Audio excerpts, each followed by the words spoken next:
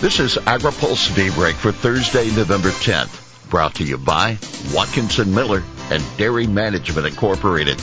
Good morning, I'm Jeff Daly. Here's today's headlines. Election results challenge GOP. Rail strike negotiating deadline extended, and Ohio to draft plan addressing Lake Erie pollution. And here's a programming note. There'll be no daybreak tomorrow, November 11th, observing Veterans Day. Election results to challenge GOP leadership. House Republicans may yet win control of the House when the final votes are counted, but the GOP leadership will have at best a very small majority that could make it difficult for them to pass legislative priorities. A thin majority empowers individual members to derail bills. That's something House Speaker Nancy Pelosi has dealt with as she tried to move President Joe Biden's legislative agenda. House progressives, for example, delayed passage of the infrastructure bill. Now take note, the conservative House Freedom Caucus holds a new member orientation both today and tomorrow, and the agenda includes discussion of how to use issues like the Farm Bill as leverage points. Still, former House Agriculture Committee Chair Collin Peterson of Minnesota said the narrow election results could strengthen the GOP leadership's hand in dealing with rank-and-file members. The leadership can argue that voters don't, quote, want us to go off and make radical changes, that we are going to make everything partisan, Peterson said at a webinar hosted by the North American Agricultural Journalists. Deadline for rail strike pushed back to at least December 4th. The prospect of a rail strike is a little less imminent after rail carriers and at least one of the major rail unions agreed to extend the negotiating deadline from November 19 to early December. The two sides differed on the date. The carrier said at least until December 4th. The union said the new date is December 9. The National Carriers Conference Committee, which represents the nation's freight carriers, said yesterday the extension will give members of unions still facing ratification votes time to, quote, complete their voting without disruption from the threat of a strike. The railroads will remain engaged with the Brotherhood of Maintenance of Way Employee Division, the BMWED, of the International Brotherhood of Teamsters, throughout the extended cooling off period, and will continue to seek an agreement based on the framework recommended by the Presidential Emergency Board, the committee said. 7 of 9 unions have ratified the Prospect Pact, and 2, including the BMWED and the Brotherhood of Railroad Signalmen, have not. The next votes are scheduled for November 14 and November 21. From the union side, the BMWED said that with the extension, there is absolutely no reason for the railroads to discontinue service or threaten to discontinue their services, causing intentional economic harm to their customers and the U.S. economy.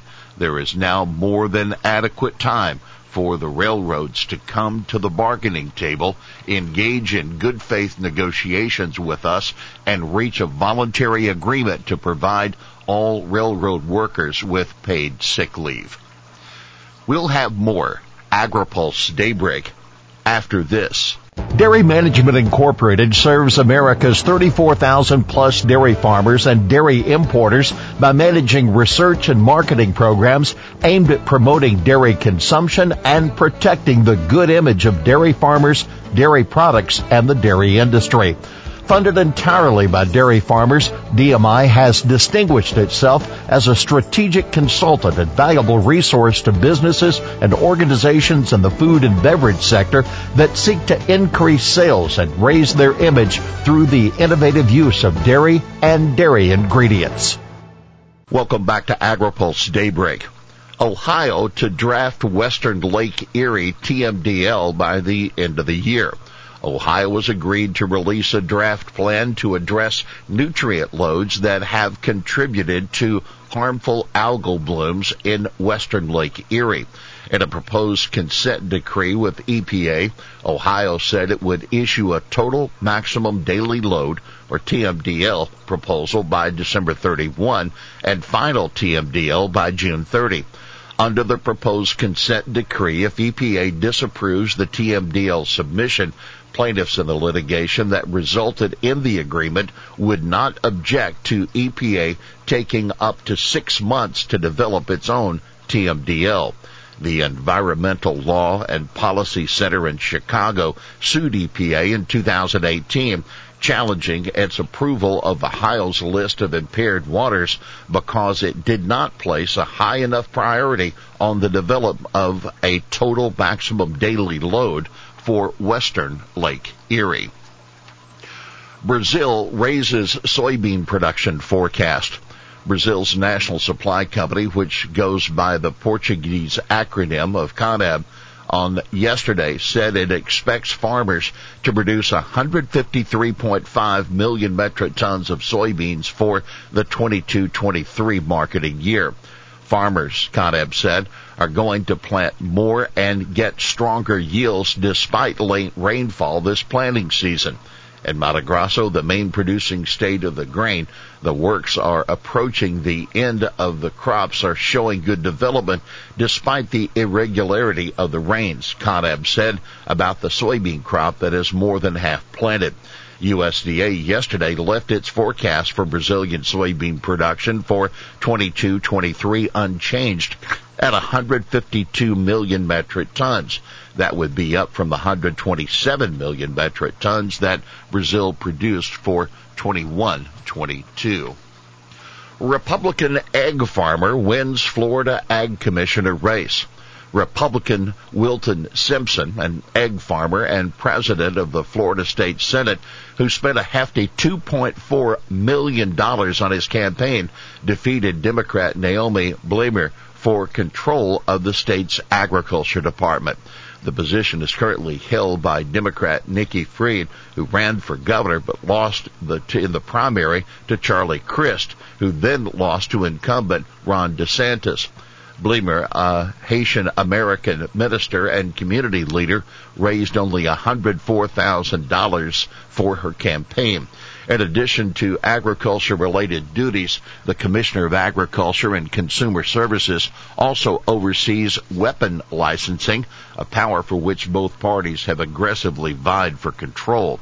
Other races, well, Sid Miller won a third term as Texas Ag Commissioner, taking down Democrat Susan Hayes. In Iowa, current Ag Secretary Mike Naig fended off a challenge from Democrat John Norwood for the seat. Vilsack heads to COP27. Agriculture Secretary Tom Vilsack will discuss the dairy industry's effort to achieve net zero carbon emissions, climate-smart agriculture, and an international effort to increase ag research spending at the COP27 meeting in Egypt both tomorrow and Saturday. Vilsack will talk with USAID Administrator Samantha Power and former Secretary of State John Kerry about the Agriculture Innovation Mission for Climate, the AIM for Climate, or AIM4C, a joint initiative by the United States and the United Arab Emirates to boost ag research. When it was launched with $4 billion in commitments from participating nations, the leaders of the initiative said they hope to double that amount by COP27. Here's today's He Said It. I'm looking for competition, not conflict. That President Joe Biden, when asked yesterday about what he would say to Chinese President Xi Jinping in Indonesia next week, Biden and Xi will both be attending this G20 summit. Biden said he expected he would discuss both fair trade with Taiwan issue with his Chinese counterpart. Well, that's Daybreak for this Thursday, November 10th. Brought to you by Watkinson Miller and Dairy Management Incorporated. For the latest news out of Washington, D.C., visit agripulse.com. For AgriPulse Daybreak, I'm Jeff Nally.